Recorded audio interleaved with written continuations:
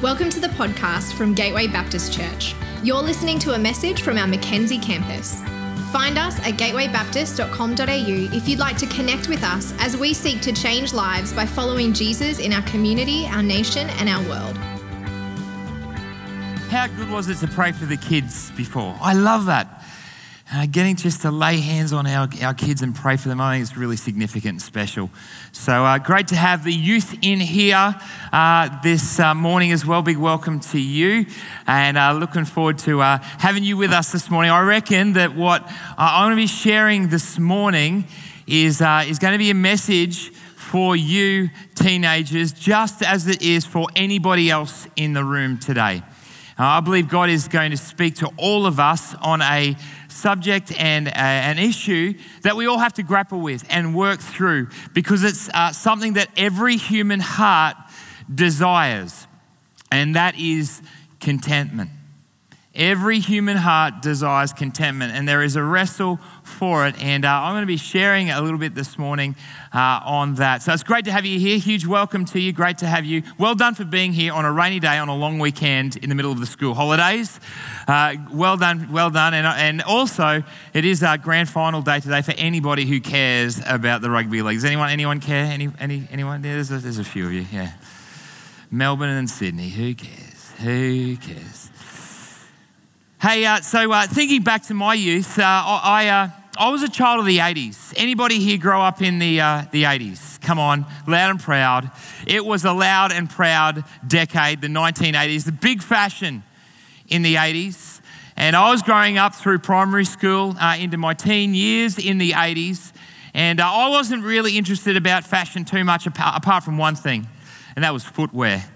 You can see that I'm wearing shoes I don't normally wear to church on stage here today. I'm wearing a pair of, does anyone know what I'm wearing? Come on, yell it out. Dunlop KT26s, come on. Let me tell you a little bit about these Dunlop KT26s. They were designed and built in Australia from 1978. 1978, they're called KT for kinetic technology. The 26 is for the length of a marathon, 26. And 1978, and this is like standard issue when I was growing up, going to school. Anybody else wear a pair of these KT26s, Dunlop? You know, I remember going to school wearing these all the time. But in the 80s, this may have been standard issue, but the other sportswear kind of took off. See, before the 80s, you only wore sports shoes if you were playing a particular sport, right? So if you're playing basketball, then you might wear a Converse high tops, something like that. If you're running, you'd wear sneakers or running shoes, but you wouldn't necessarily wear them to school or out. Then something happened in the 80s when sports shoes and sneakers got cool. And there are a couple of brands that really drove this whole thing. The first brand was a brand called Nike. In 1984, they designed their first Nike Air Jordans. Did anyone ever own a pair of Nike Air Jordans? A few of you just, yep, cool. Now, these are a pair of Nike Air Jordans. I knew I could rely on our Redlands campus pastor, Jason Fittis, to own a pair of these. So I managed to get these off Jace. Now, I was corrected. Some teenager came up to me after the 8 and said, they're not the originals. They're actually Jordan Mark 12. It's like, thanks, man. I didn't know that, but I'm pretty sure they're not from 1984. Nike Air Jordans. They kind of made footwear cool. If anyone rocked up to school wearing a pair of Nike Airs, they went straight to the top of the cool tree, all right? Then there was another brand. What was the other brand, sports sneaker brand that was huge in the 80s? Reebok. It was Reebok. Some of you yelled out other names, but you're wrong.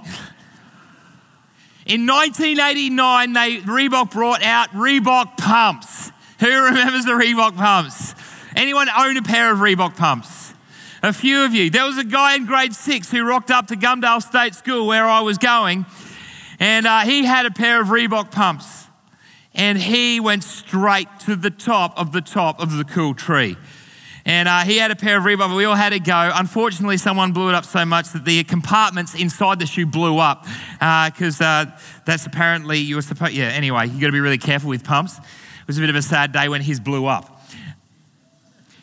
I rocked up because my parents were a little bit, they were a little bit smarter. They refused to spend $250 on a pair of shoes. So I never got to wear these shoes. I was rocking up to school every day in my Dunlop KT26s. And that disturbed me a little bit because I judged people at school based on their shoes. I'd come to school and stand on assembly. I don't know if any of you remember this, but there were dots painted on the asphalt where you would stand in a class. Did anyone ever have that, or was that just Gumdale, which at the time was a country school? It's now very posh. Back 100 years ago, it was a country school. And we'd rock up and we'd stand on this dot in a line in our class, and we'd have the notices at the beginning of the day. And I would stand there and look down the line at all my classmates, and I would judge people based on what shoes they were wearing. I would compare them, and I would make like a list and an order in comparison to who was cool and who was not.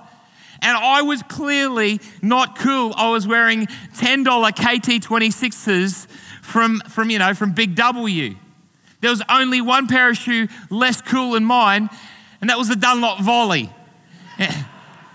Anyone own a Dunlop Volley? Yeah, losers. And I'd judge and I would compare based on shoes. And I was never there. I was never cool enough. Never. And then I heard one day that my dad was going to go taking a trip to Asia. And I also heard, there was talk that you could get cool shoes like Reeboks and Nikes for cheap in Asia, like tax-free and all that kind of stuff. So I begged my Dad, can you please just look, and if you can buy me a pair of Nikes or Reeboks, that would be amazing. I begged him. We went to the airport. I do remember this. This is how it's etched in my memory. He took an outline of my shoe to know what size, and I knew what he was doing. He'd come back with something 3 sizes too big. Do you know how parents, I do that with Olivia now. We go shoe shopping and I just buy it 3 sizes too big. She walks out of the shops walking like a clown. So you'll grow into those. Not going to waste my money. You're a growing girl. It'll only last 3 months if we get the right size. Any other parents like that? Or is it just me? Anyway, so I remember that was the longest 2 weeks of my life. And I waited for my dad. I remember him coming home and from the airport and opening up the suitcase and pulling out a red box. And on the side, it read Reebok.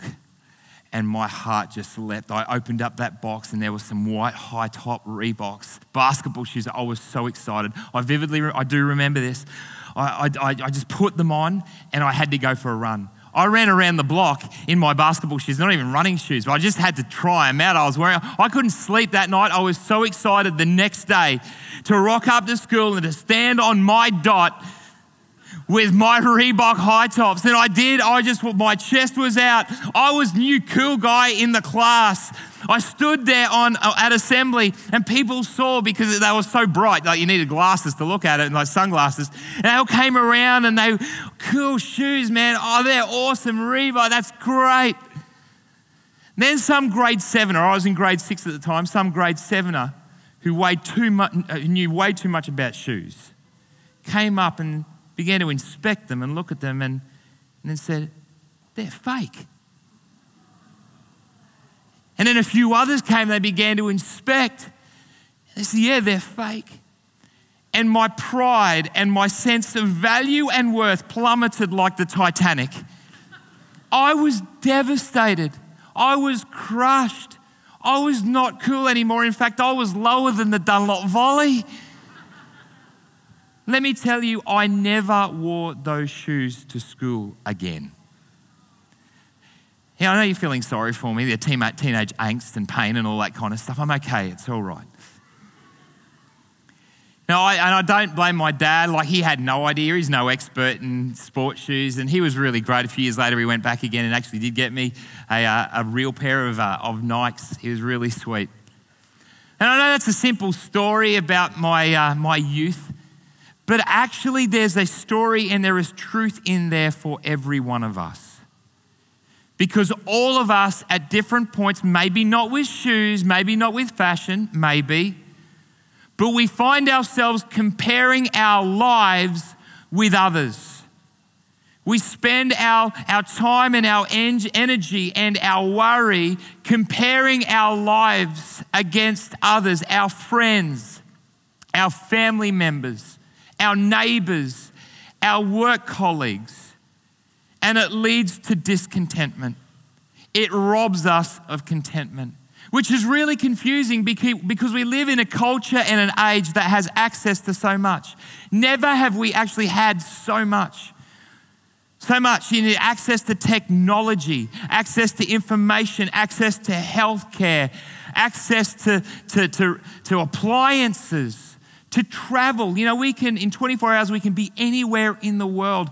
We are such a rich, blessed culture, generation. Never have we had so much, yet so discontent, because our culture and media is driven by an appeal to discontentment. You see this at work all the time. We turn on the television, we open up our computer screens, we're being sold contentment. We're being sold happiness. Hey, if you just have that pair of shoes, if you just buy this, if you just had that, if you just experienced this, if you just went there, if you just had that, then you'd be happy, you'd be content, but you don't. So it feeds on this discontentment. We see it with social media as well, intentionally or not. We look at our Facebook page, our Instagram page, Twitter, whatever it is, and we find ourselves comparing our lives against others, and it feeds into this sense of discontentment. Never have we had so much, yet been so discontent. Never have we had so much, yet been so discontent. And this is a reality, and I'm talking across the generations. I'm talking to you young people now. Primary school age kids now, they say the statistics 1 in 4 struggle with mental health issues in primary school. That jumps in high school for a bunch of you teenagers, 40% will struggle with mental health issues. 40%. Never have we had so much, yet been so discontent. And tragically, it's robbing us of life. It's stealing us of joy, and it's actually robbing us of life. We look at suicide. We had Are You OK Day a few weeks ago, heightening awareness of the reality of suicide, the curse of suicide in our community. From the third largest killer of people aged between 15 and 24 is suicide. The third largest killer, suicide. We live in a culture that is discontent. How can this be? We have so much, yet so discontent. And I don't speak in a void or a vacuum here. This is a journey for me as well. I've just been open and vulnerable in sharing my story as a grade sixer, but to be honest, this has been a significant journey for me. So often I find myself comparing my life to others. So often I am worried about what other people think of me, how they judge my life, how well I'm doing. It's an ongoing journey for me. And I've been talking to God about this, and it keeps coming up. And just a few months ago, again, I was talking to God about contentment, saying, God, I just want to know the joy and contentment found in you, the promise of the gospel that invites me into that. Why don't I have it? And during that season, I was reading through the Psalms. And there's a bunch of Psalms together called the Psalms of Ascent. You may have heard them. They were songs that were written for the people of Israel as they journeyed toward Jerusalem. And they would sing these songs. A lot of the songs are about journey. They use pictorial image like that. They're really short, which I really like. It means that I feel like I'm smashing through the chapters really quickly, even though they're only 2 or 3 verses long. But there's one psalm during this season that I felt like God just speak to me and plant in my heart.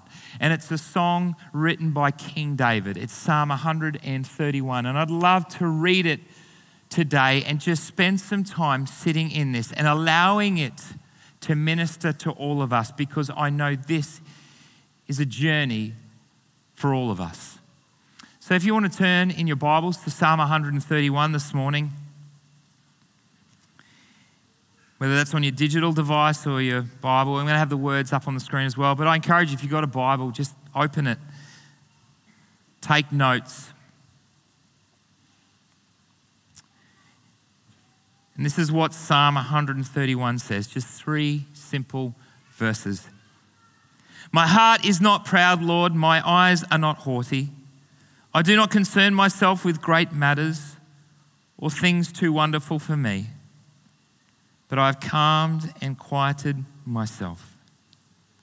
I'm like a weaned child with its mother. Like a weaned child, I am content. Israel, put your hope in the Lord, both now and forevermore.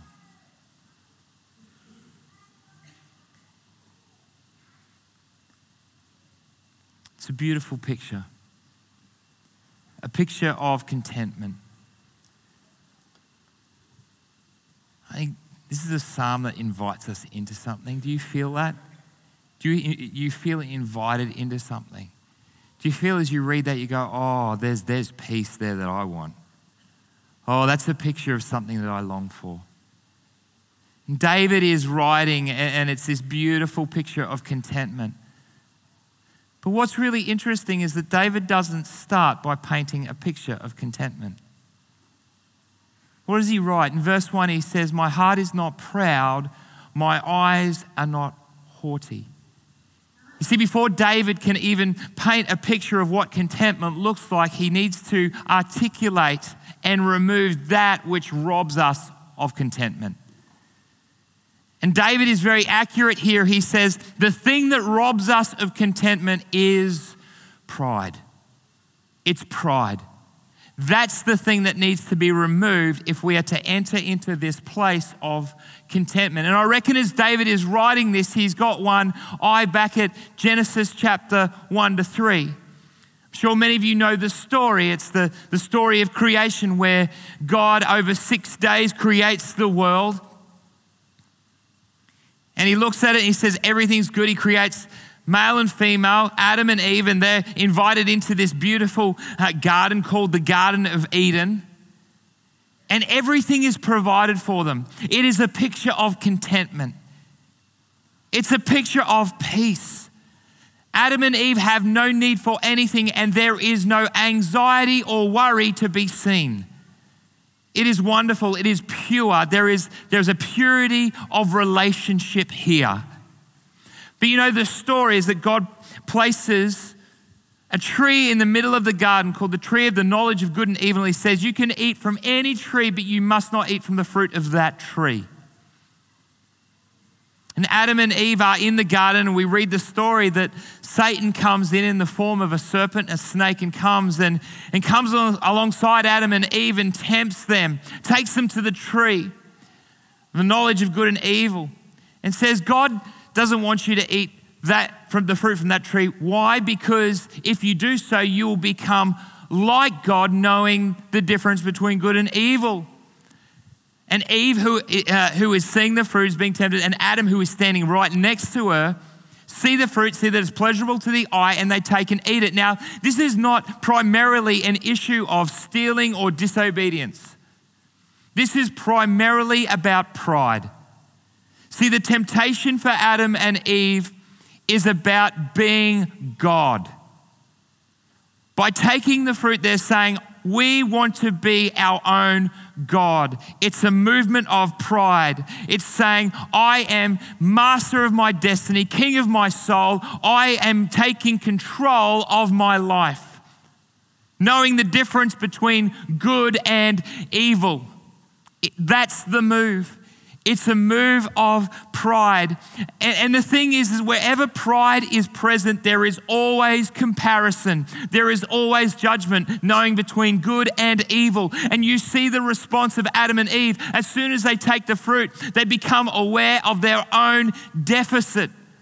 They become aware of their own brokenness. They become aware of their own shame because they're now comparing against something. They're now responsible. It's up to them. See, pride says, I can sort it out. I can fix myself. I can earn it. I can do it. It's all about me. And as soon as you make it all about you, then everything rests on you. You invite judgment and comparison into your world, and it robs you of that peace and that contentment. And we see it with Adam and Eve. Like that, contentment is gone. Like that, peace is gone. Relationship is broken, and they go and they hide, aware of their own brokenness, their own shame. You see, pride leads to comparison. Pride sits at the heart of discontentment. And comparison is the enemy of contentment. Pride that leads to this comparison that wages war against our own contentment. And we see this at work in a couple of ways.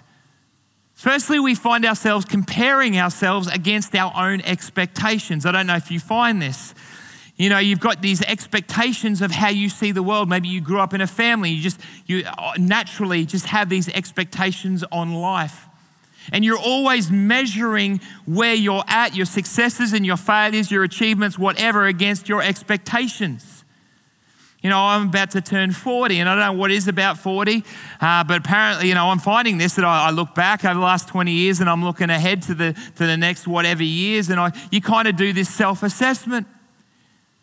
And I never at 20 or 22 thought, by the age of 40, I'm going to have this house, I'm going to be married to this person, I'm going to have this many kids, I'm going to be earning this amount of money, whatever. Was never thinking that. Maybe some of you were, and bless you. I certainly wasn't. I wasn't thinking that. And if you are 22, yeah, maybe not. I don't think like that. But now I've got this kind of expectation in my head of what I should be doing at the age of 40. We do this, right? We just measure ourselves against these expectations. And the thing is that our expectations are always just a little bit further than where we're at. Do you find that? You know, I'm doing okay or not, but if I was just here, that's kind of where it would, in my expectation, I thought I would be, or where I should be. You know, we have expectations against, we compare our lives against our own expectations. And secondly, we compare ourselves against others' achievements. You know, find ourselves looking to our family members. We look at our friends, work colleagues, neighbours, you know, friends on Facebook that we haven't spoken to for 15 years. You know, we look on there and it's kind of like the highlight reel. And we find ourselves comparing our lives against others. And the tragedy is, and the truth is that there will always be someone who's doing it better than you. There's always someone who will be doing it better than you. Whenever you seek to compare yourself in whatever aspect of life, whether it's your career, whether it's success, whether it's finance, whether it's your house, whether it's your marriage, whether it's your family, whether it's how well your kids are doing, whether it's your future, whether it's your sense of happiness, whether it's where you're living, whatever it is, there will always be somebody who's doing it better than you. Let me give you an analogy. Let me give you a running analogy because I never give running analogies. I never talk about running. I'd like to share an analogy about me running in a marathon because I've never shared that before. I get a bit of a grief from staff because I do talk a lot about running. Well, if you didn't know, I actually ran the London Marathon about 12 years ago. And it was good. You know, I trained hard and I thought I was a good runner. And I got to the start line and I was doing some good speed through the early Ks. And until I got to about the 22 mile mark, about the 32 K mark. And then I hit that wall. You know, that invisible wall that just sucks all the life and the juice out of you. And I didn't stop running. I was adamant. But, you know, I thought I was doing well until I got close to the finish line. And some 70-year-old guy flew past me wearing a pair of Dunlop Volleys. I mean, at least he could have been wearing a pair of KT26s because they're kinetic technology for 26 miles. It was at that point I realized maybe I'm not that good a runner. I was warming down at the end in a park just near a tree, and I was with two women who'd just gone slightly faster than me. And then I realized I wasn't a good runner either. Now, before you think I'm being sexist, let me explain. One of the women who was warming down, she'd done her 4th marathon and she was in her 60s. And I realized then, I'm not a good runner. The other girl was the same age as me, but she was wearing a chicken suit. Somehow, when you run for a charity, you just get dressed up in ridiculous things. She'd still run it quicker than me. If I compare myself to those, I never stack up. If I compare myself to Jason Elsmore, well, that's a different story.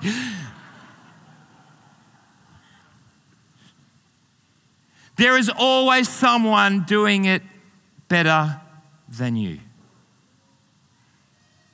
You get into the comparison game, it will rob you, it will steal contentment from you. And David understood that. David understood that if we're to know contentment, if we're going to step into contentment, then we need to remove pride. And as we remove pride from our lives, what we do is we step into something new. We step into grace. We step into this wonderful sense of God's grace and his goodness for us. See, the key to contentment is grace. The key to contentment is celebrating grace. And David paints this wonderful picture here of a child running into its mother's lap, a weaned child. This beautiful picture. We've got a 2-year-old Jacob, and he even if he's just got in trouble, he still feels the freedom just to run into Megan and I's lap and just loves to be there, to sit in our laps for no other reason than to give and receive affection. And that's why it's important here. David is very particular in saying it's a weaned child. Why? Because there is no transaction taking place. There is no taking here. The child is not going to take anything, but just to give and receive love. It's not based on transaction, it's based on grace. It's this beautiful picture, a wonderful picture of grace that David paints for us. And we sit here and go, how is that possible? Maybe because this is a picture of God and all his wonderful motherly attributes. And David paints this picture. And we might sit here and go, I can't relate to God like that. How can you relate to God in this intimate kind of way? See, God has designed us to be in relationship with him. But we are just like Adam and Eve. Every one of us are proud. We have all said to God, I'm sorry, stuff you, I'm going to live my life my way. We've all done that at different points in our life, if we're really honest. We've all said to ourselves, no, I am taking control. I'm the captain of my life. I am the master of my destiny. I'm in control. But we know that we are working in that space because then we feel at different points shame, anxiety, fear, condemnation. They are the fruits of pride. We feel it. You want to do a diagnosis of pride? Look to that. Insecurity. We all feel it. And we've stood against God and we've said, God, no thank you. I am going to live it my way. And God, his heart breaks just as it did back in Genesis. His heart breaks for us.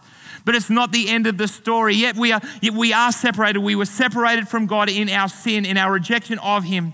But he made a way for us. I know many of you know the wonderful redemption story of God coming down to earth in the person of Jesus Christ, the great rescue mission to make a way for us to be in relationship with him again.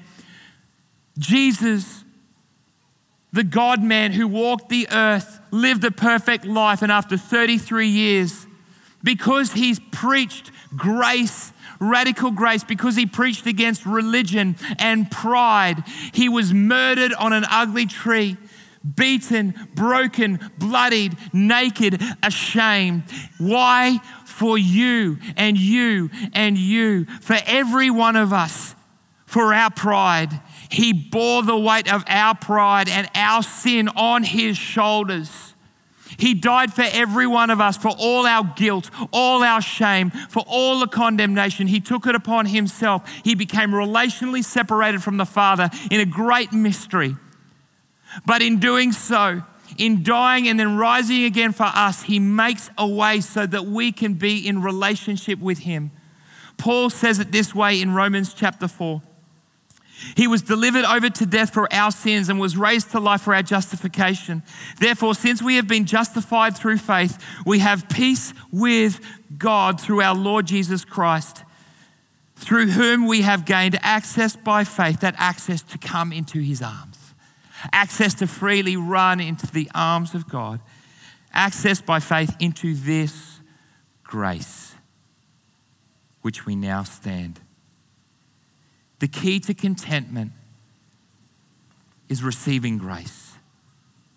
The key to contentment is acknowledging that we are in need of a Savior and coming to God and saying, God, I humble myself. It is humbling because it's the opposite of pride, right? Because it means saying, you know what? No matter how hard I try, as I stand and I compare myself against others and against God, I will never be good enough. I can't do it. It's humbling because you have to bow your knee and say, God, will you forgive me? I can't do this. I need your grace. I need your forgiveness. I am broken and imperfect in every way. And God reaches down and he loves us and he forgives us. And he invites us into a profound relationship. It changes everything. It's what our hearts long for.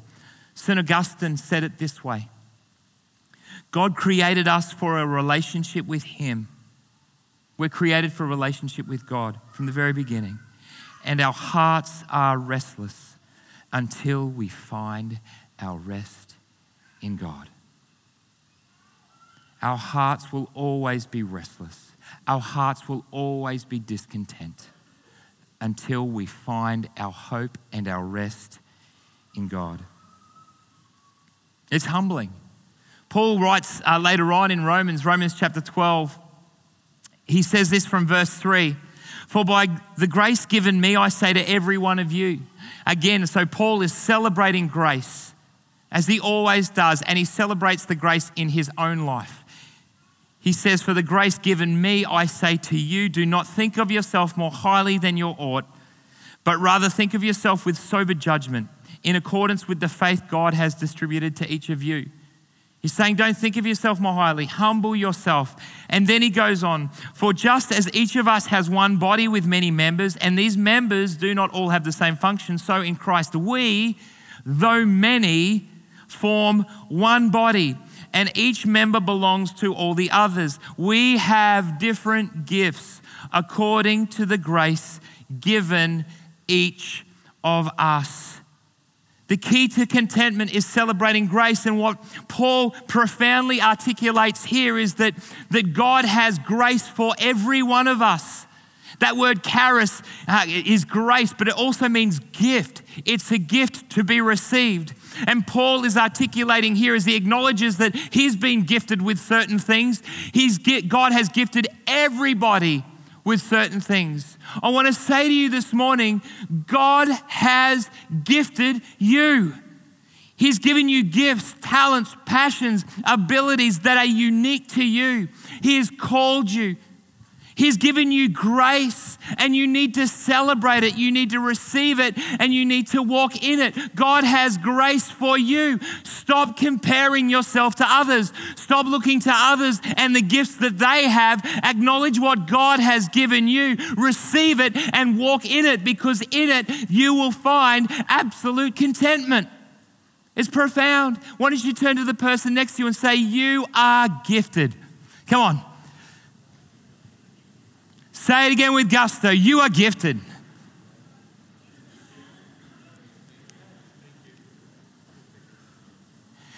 You see, here's the challenge.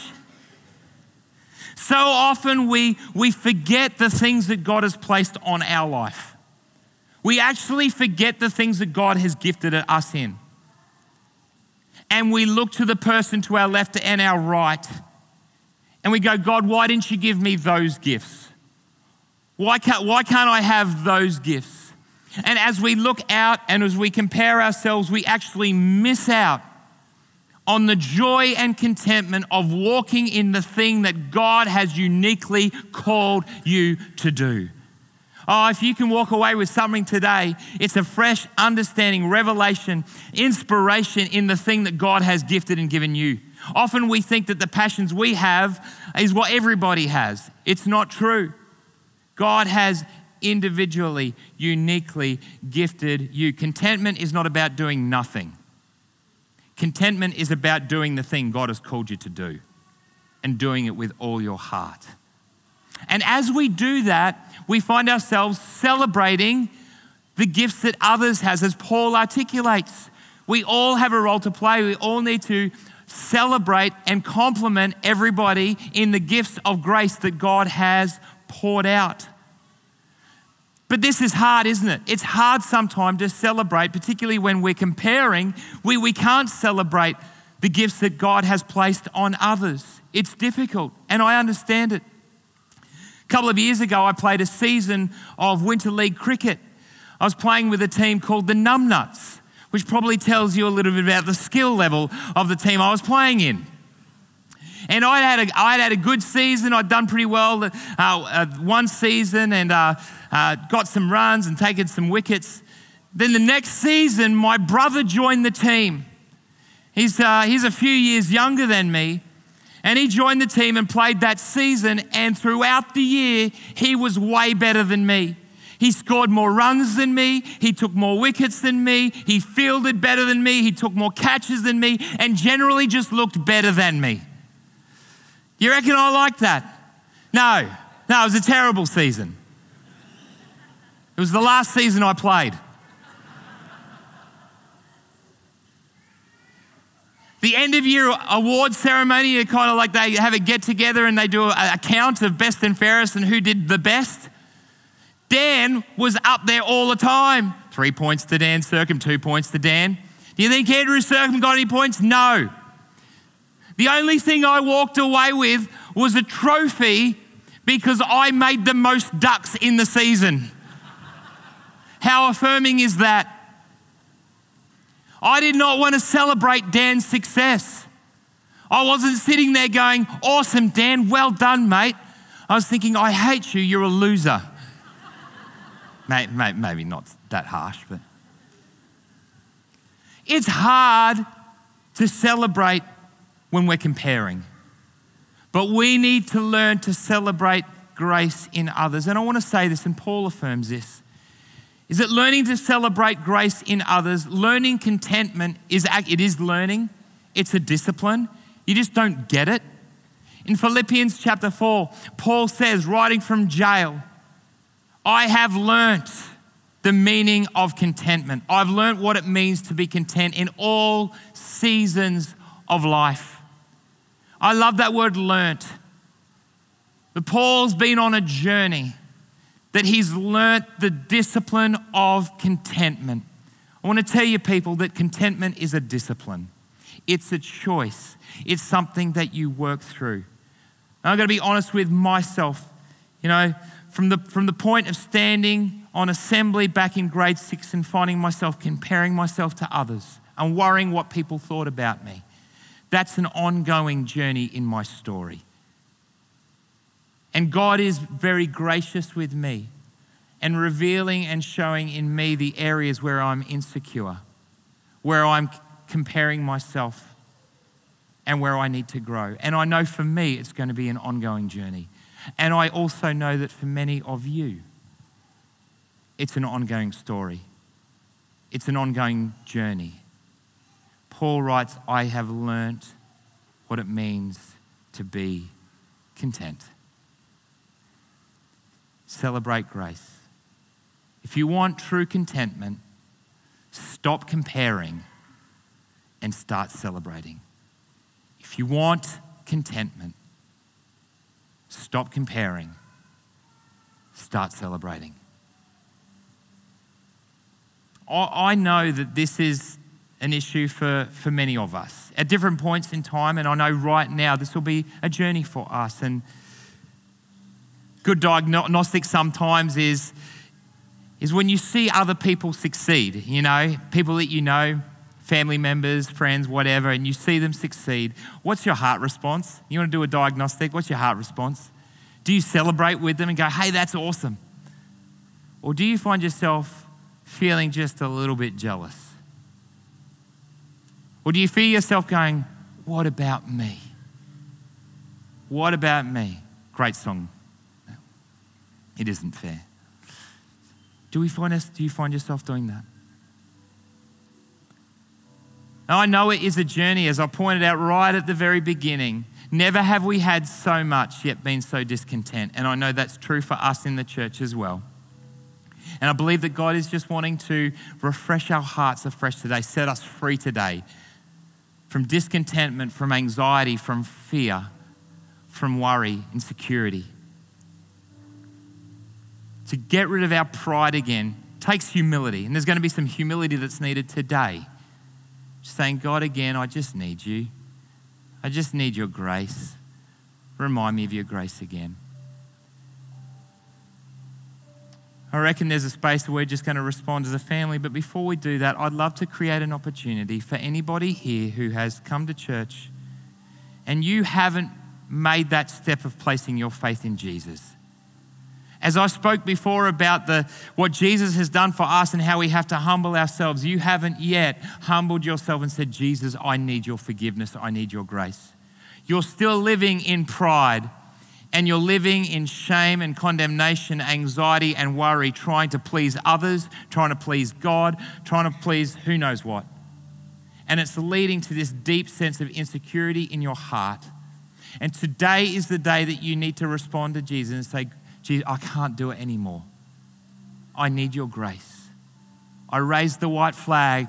Will you come into my life? Will you forgive me? Maybe this is your first time at church, your first time at Gateway. Maybe you've been coming for years. I don't know your story, but what I do know is that God wants to set you free today. So I wonder, just across this room right now, we could bow our heads and close our eyes. I'd love just to create an opportunity right now for you to respond if that's you. God wants to be in relationship with you, and you will find your peace when you are in relationship with him. He offers it to you just across this place with every head bowed, every eye closed. If that's you this morning, I'm just going to invite you just to raise your hand right where you are and say, that's me. I need Jesus in my life. Just raise it high in the sky. Awesome, I see that hand. That's so cool. Anybody else? This is an important moment. Come into peace with God. Surrender yourself. Die to yourself. Humble yourself and say, Jesus, I need you. Anybody else just across this place? Awesome. I see that hand, mate. Fantastic. Thank you. Anybody else? I don't want to extend this time, but I don't want people to miss out. Anybody else right now? You can put your hand down. Thank you. Anyone else? So good.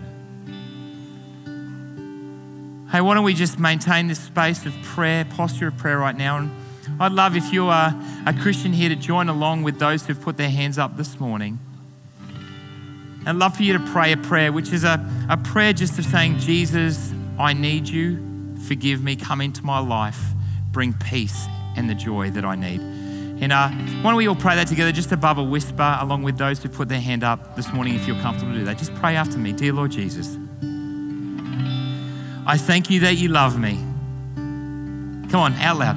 I thank you that you love me and that you invite me into relationship. Thank you that you died for me. I recognize that I'm proud, that I've sinned against you, and I'm sorry. Will you forgive me? Will you come into my life and give me peace? I want to be in relationship with you. Thank you that you love me. In Jesus' name, amen. Amen. Awesome. Why don't we give those guys just a hand this morning? Lives changed. Peace.